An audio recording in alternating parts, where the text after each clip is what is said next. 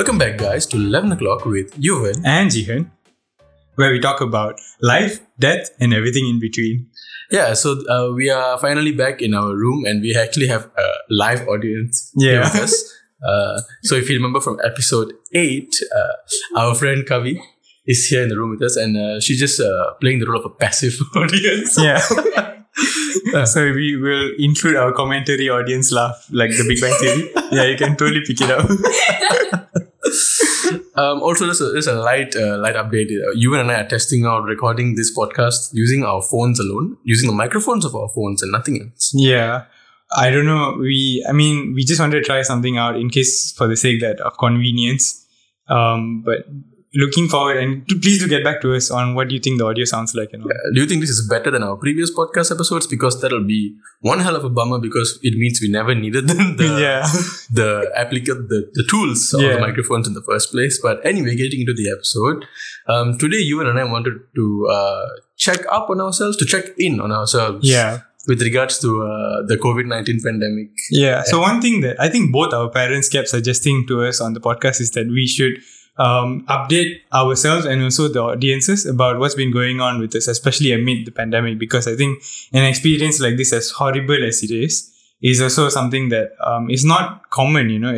We live in an age where we are able to document all of these things and store it up in the internet to last forever. So if ever there comes a generation who's never been through a pandemic wants to find out what it was like, well, here you go.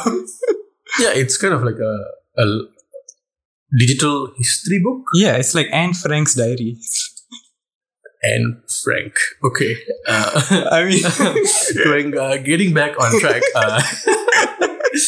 It's great that, we get to, like, for example, 50 years from now, God forbid if we actually survive up to that point. Yeah.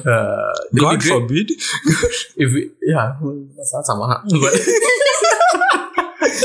If we get to go back and listen to all the things that we are saying now, it'll be interesting to see how far we have come.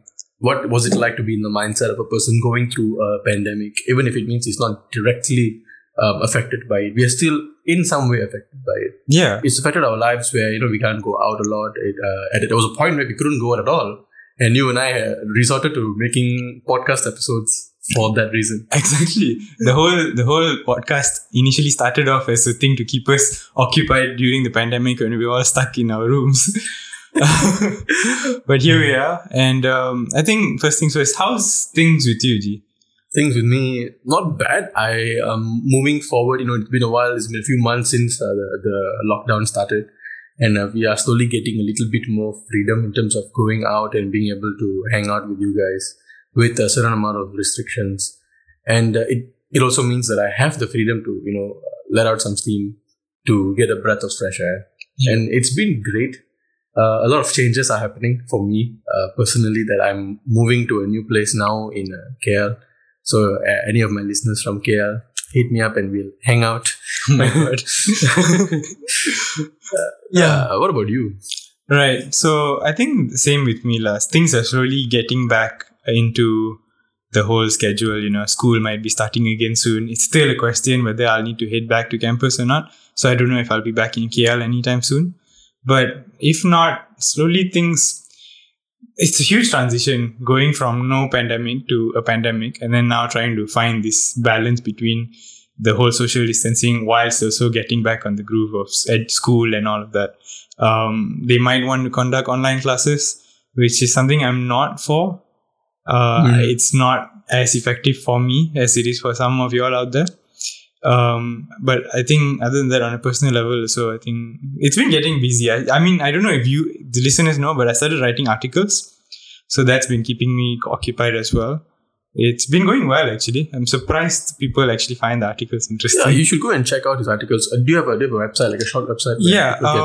You can either check it on my link in my Instagram bio at Yuvan Sundram, or you can also just search it up on medium.com. Medium is a platform that allows small scale writers like us, publish their work. Mm-hmm. And it's pretty cool, actually. It gives you insight on, and also the kind of reach, global reach that you wouldn't expect. Nice. Yeah, please, by all means, go check him out. You and I wanted to talk on this episode with regards to the kind of current struggles that you and I are both facing. Yeah. And as well as a small impression of what we think everybody else is facing and what is happening around us. So I wanted to talk about how ever since I finished my degree, I've been on the search for a job. Yeah. Right? So it's been that grind for me, going on the job hunt, sending out resumes, applications everywhere. I can safely say I've sent out about, I can't even count, like 300, 400, 500 job applications. And it's not been easy, Companies are letting go of their workers because they can't afford the cost due to the repercussions of the COVID-19 pandemic. And they have had no choice but to let go of a lot of their employees, which makes it harder for people like me who are in the search for a job to look for anything like that. Like at the moment, I'm opting for an internship, and it seems like it's benefiting me in the sense that I'm getting experience, and also because I don't really have any other choice because no other companies are hiring long-term employees. Yeah. So that has been more or less my experience with this pandemic and how it's been affecting my own life. Yeah. What about you? I think, you give like a pretty good insight, and especially what it's like for newly grads trying to, start their career and all of that, and the struggle that comes with it. I think I'm still a student. I still have like 2 more years of school to go.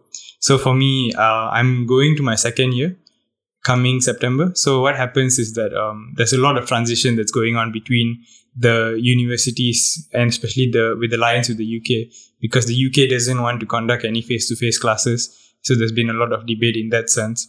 But me, I'm not in KL, so I'm sort of stuck in the in-between of the school one point telling, hey, please come back, and the other telling, no, don't come back. So if you're like me and you study away from home, it's a question of when should I book my accommodation? When should I move my things? What's going to happen and all of that things. And apart from that, the summer break as well. Most of my peers take advantage of it with finding internships and all of that. But for me, summer has always been the only time where all of us come together to spend time with each other, because we all are so far away from each other during semester years and all of that, right?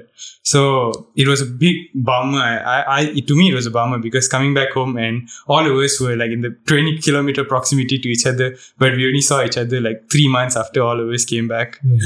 But it is what it is, and I think as much as it was a struggle, I think we learned so much more of how quickly the world can change as well, and especially on me, like so many priorities has been reorganized with the cause of a pandemic.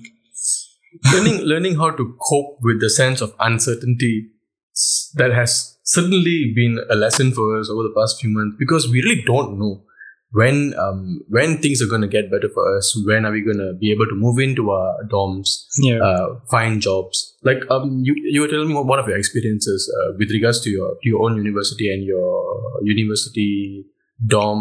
Right. Okay. Yeah. So my accommodation, right? So during my semester, before I left, before the MCO started, what happened was the campus had a high risk of contracting the virus, like especially with a lot of students coming in from other countries and all. So they were strongly advising that everybody went back, and there were even rumors that there have been cases on campus and all of that. So pretty much the university was like, if you can go home, please do go home. And also that time there were rumors about the MCO starting. Mm-hmm. So what happened was the university was just like, if you can go home, please go, don't worry about anything else. So I pretty much locked my room door and I came back to Penang, and I haven't been back since March. And so my room, my room needs to be checked out, and I haven't checked out, and it's been overdue. And all of a sudden, the university is trying to figure all of that out, and the complications that come with it. Because half of the time they're trying to charge you a fee for keeping your things in the room, and all of those weird added costs. That's insane. Yeah, it's funny because to us it's a whole global emergency. And at the same time, you see, I don't mean to trash talk the university here, but you see sort of these exploitations trying to make money out of this. And I understand that they're trying to make up for the losses that they would have faced because of the pandemic. But at the same time, it's a bit, what's the word here?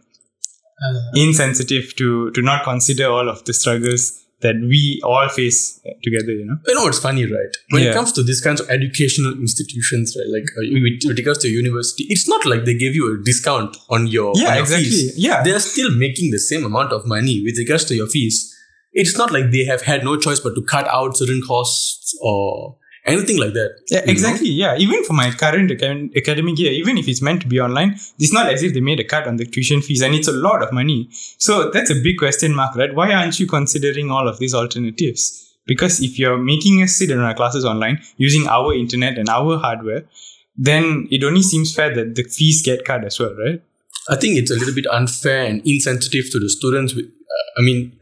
If you think about it, the kind of struggles that a student will go through, depending on where you're from, you will still go through some amount of struggle with regards to moving back and forth. For example, for you, it's not easy to move back and forth KL like it's a one-day trip. It's not easy. Exactly. And I have something else to add. I was speaking to one of our friends, and she told us that, she's a medical student, and something interesting is that they have decided to conduct their classes online, and it's a second year, so there are subjects like anatomy and all of that, and they're planning to conduct those classes through online class basis, where in actual reality they would actually have to be performing these kind of practicals face to face, and even on corpses and all of that. So it's a question of like, if you actually think that this is a viable option, then the quality of the degree is questioned, right? Because the student never got to practice any of the things that they are learning. It's just like us going, I don't mean to be crude here, but it's just like us going online, watching a YouTube tutorial, and then going and trying to figure that out face to face, right?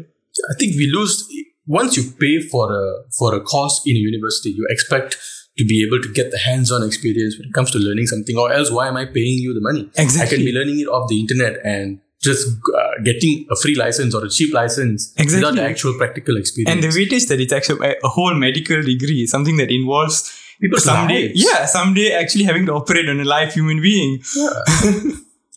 I think it is in these kinds of situations where you can truly evaluate the how strong, I'm looking for the right word. Well prepped. Yeah, like how good is one company at adapting to an emergency.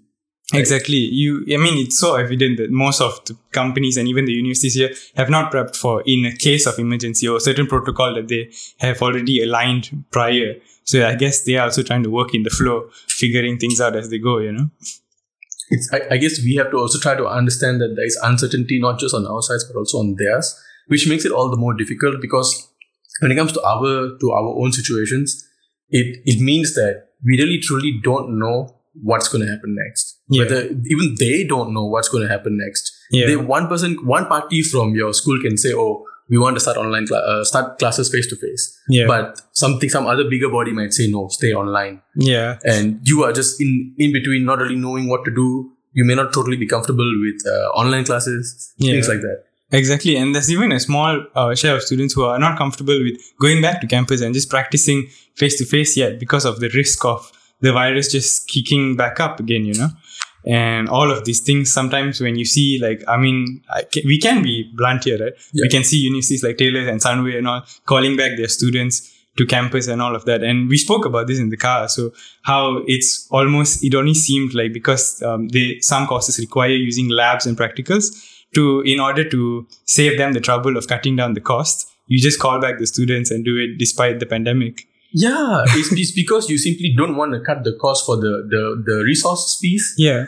Because that's by right, you should cut up that cost in the fees. Yeah. Because the students are no longer paying for that. They are doing their classes online, and they should get a discount with regards to resource fees. You're not utilizing any of the university's resources when it comes to libraries or the labs. Yeah. So the way that the unis find a way so as to not make this cost reduction is by forcing the students to come back for face-to-face classes, and by also giving you the option by saying, "Oh, it's okay if you don't want to come; it's your choice, but we're going to charge you the same." Then it makes it seem as if it was on the student, where if he didn't take the risk to go out, it's him who's losing out. But at the same time, the uni hasn't considered the possibilities of what would be the best possible option for all of us at this point of time. This is where educational institutes show their true colors as corporates, and not educational institutes. Exactly. Hello, private universities. We're asking you this. We are all for equality, and we want the mutual benefit for everyone. And we get that you have to make your profits too, but you have to certainly be fair to the students who are paying their money and who are struggling to pay the fees to get proper education. Exactly, money isn't growing on trees. Like, that's the literal cause. And the fact that, even you as a fresh grad, you're starting to see the struggles of having to find a job, and even more people who have jobs losing theirs. So imagine being a dad who has 2 children who were about to enroll in a university, and there you go, having to suddenly come up with tens of thousands of dollars to pay on fees. Is almost as if it makes me question, shouldn't there be a government intervention in times like this? Isn't that what the government is for?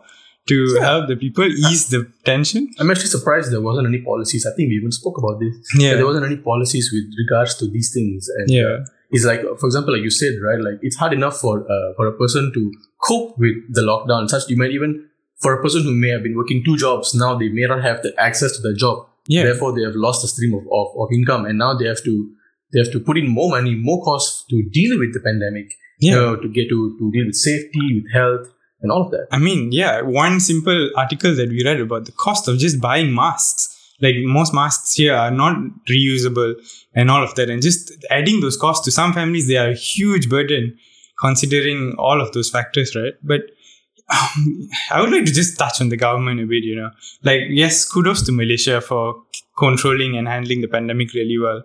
But at the same time, I feel like there's a lot of things they're lacking when it comes to the financial aspect of the management, You see them subsidizing us with 50 ringgits in our e-wallet that we most of us end up spending on food or clothes and all of that, because that's what e-wallet spending is limited to. Yeah. And at the same time, it sort of distracts you from the bigger picture of the actual struggles that actually are going to come. Things like having to pay full tuition fees. Things like actually parents losing their jobs. Where are they going to fill in those gaps? Where are they going to step up their game? Because we lack the government to protect us at times like this. And there you go. They were giving out certain, I don't know what it's called, but bursaries, right? I don't know. For like they call bujang. What's bujang in English? Bachelors. Yeah. And for working for certain age categories, and they were giving out like 500 ringgit, 800 ringgit to a few thousands. Yeah. But they have to understand that is not enough. Yeah. It is certainly not enough for you to deal with a pandemic for a matter of a few months, and we still don't know how long it's going to last. Exactly. And just giving out money and not actually focusing on certain specific aspects like education, it's not going to help a lot of people. But we're not saying that you're not helping at all, but there are still things that you should look into. Yeah, when you look at the spectrum of what could be done and what they are lacking on, then it's a question. It's not disregarding their efforts now, but it's looking at the further efforts that could have been done if it was a better managed country. Unfortunately, I'm sorry. I mean, even up to now, I haven't actually gotten myself a proper reusable mask. I've been using the one-use time masks. Yeah. And I don't know how many packets of those masks I have in my house right now. Like, you don't see masks everywhere. Yeah, exactly. Because every time you go out, you take out a new one. Every time you go out, you take a new one. And that's how it goes. That's all the cost is going there. Yeah. And you don't even realize. Yeah, you don't even realize these things because they sort of just market. And yes, the government did, I think they set the price point, right? That you can't charge above a certain point and all that. But still, 1 ringgit, 2 ringgit really adds up. Because if you are somebody who has to go out frequently and all of that, and, reusable masks are, unless they're one very specific kind, they're not as effective. Like, I mean, even some masks are like cloth. And I recently found out that cloth mask only supports like 15% filtration, when the standard is supposed to be 97 or 95. So that is actually insane. This is something that I've been thinking about recently because I'm about to enter the workplace environment, and whether or not I'll have to wear a mask throughout the 7 to 8 hours that I'll be in the workplace, and thinking how it's going to be a major inconvenience. How are you supposed to concentrate on your work and all of that whilst wearing a mask? Yeah. And will you get a hygienic environment? Whether or not there are certain protocols, are you even allowed to be as an intern, are you allowed to be in a workspace with other people for that amount of time? Exactly. Because people are going to be coming and going, and you're going to be going to the workspace and going back home. So I don't really know what the policies are, but I've kind of been curious about this, how it's going to be for me. Yeah. Because even the companies are very heavily reliant on the government's protocols when it comes to these things. And I don't know what their protocols. I haven't really looked into it. Yeah, do you have any idea? I mean, I have some idea, and some of them involve. I mean, I'm just basing this off what Appa tells me, and most of it is just you have to sit one seat apart, and there are certain zones, especially when it comes to the photocopying machines, only one person can be there at a certain time, things like that. But there aren't actually a proper set of protocols. I know the LRT is working, but I haven't had the experience of knowing what it's like being on the LRT, whether you're supposed to sit away, because we all remember how tin sardine the LRT actually is. So, and if it's not tin sardine on the inside, it's tin sardine on the outside, waiting for the trains to show up. So, trying to figure out how to control KL Central amid a pandemic. If anybody of y'all are using the trains, please reach out to us. I'm curious, actually. It's going to be a challenge. It's going to be one hell of a challenge. Yeah. How are we supposed to deal with the number of people using your transportation? But at the same time, right, don't you think that it puts a whole new perspective on things? Things like how usually Grab drivers and Food Panda riders were initially like jobs that were frowned upon. And people don't think much of them. And all of a sudden now Food Panda and courier services and all are respected as the frontliners who are putting themselves out at the risk of contracting the virus itself. And all of that. So it really gains perspective. And I respected that because a lot of people started opening their eyes and seeing the real picture, because there are some people who aren't willing to go through that effort. And the people who are being respected for it, I think good thing. It's a shift in perspective. Yeah, and it's good that they also set policies for Grab drivers and all that. I think you only allowed one customer per ride or something. I don't know whether now that's still applicable, but at one point, yes, there were only one ride. Yeah, or like if you're from the same home or something along those lines. Like right now, Penang went from a green zone to a yellow zone because there were certain cases. One in Jawi. Yeah, one in Jawi. Yeah, and I don't know where the others are. There was some were in Bukit Metajam as well. Yeah, like there was. If I'm right, there was a case actually from our high school. Really? Yeah, one of the girls from the Form 6 went to Kedah and then contracted the virus from the cluster there. Oh my gosh! Yeah, there were. If I'm not mistaken, today's updates was 4 new cases. Today or yesterday? I'm not sure. Yeah, it's a bit scary because 4 can turn 40 real quick. Yeah, we were 0. We were actually 0 new cases. We were straight up green zone, and we were given a bit more liberty in moving around. And it's clear now how it can be very easily misused. Exactly. Because the cases like the Sivaganga case, how he was supposed to be in his house on his own, what do you call that? Self-quarantine. Self-quarantine, right? Yeah. And he broke that protocol. Yeah. And I don't know if it's factual or not, but I found out that it seems he even went to the Spice Arena for like an Indian convention or something. And I was like, yo, you just got yourself. It's painful to see because a lot of people, majority of us are putting in the effort to stay safe and stay healthy, and then there are just these few bad apples that like completely destroy all that effort. Yeah. It renders it useless, and now it's back. It's starting to spread, and that's what we're trying to prevent. Yeah, and amid that, right, do you realize that another struggle is the fear of committing a crime when you don't wear a mask, or the fear of being fined for all of these things? That's a whole new thing for me. Like, I get very intimidated when we see the cops coming around. I'm wearing a mask and everything, but like, you're still afraid. Yeah, it's like, oh my god, is he going to question? Like, act normal. Yeah. Am I using the right mask? I mean, already Indian somehow now.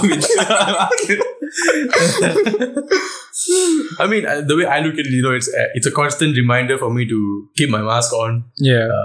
To stay as safe as possible, because we hang out with our group of friends and we make sure we keep each other, in check. Right? Whether we're wearing the mask. Whether we're wearing our mask or not. And I think that's a good thing. Yeah.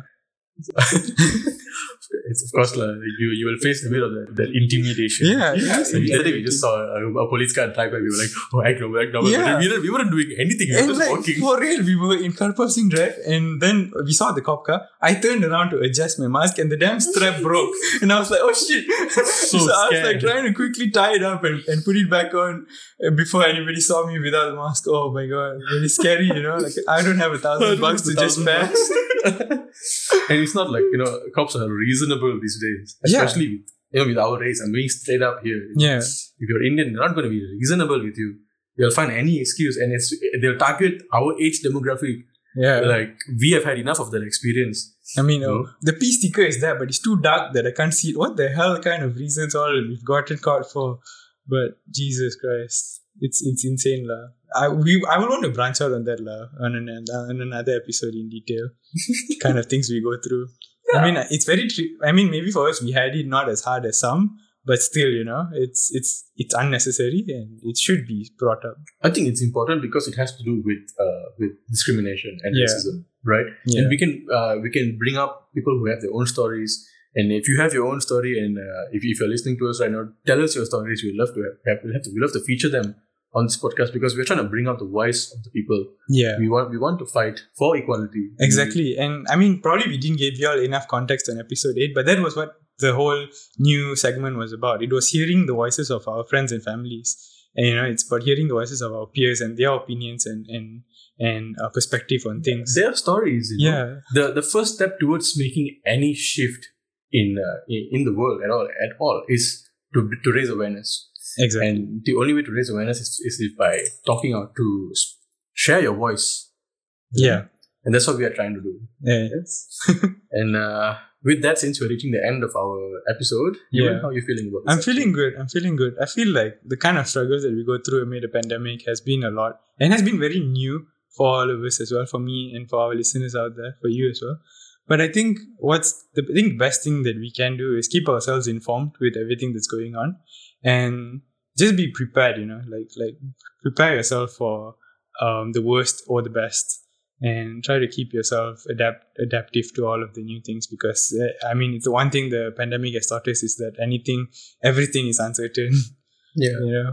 So, and you know what? I think I would like to have an episode where you give us a kind of guide how to be financially ready for any emergency. Yeah. Like, oh my God, I would love to. Yeah, it's a Yuvan special. We have a special episode just for that. Oh, guys, anyway, thank you so much. Thanks, guys, for listening to us up to this point. We hope to see you in the next episode. Okay. Yeah, till tomorrow, guys. Cheers.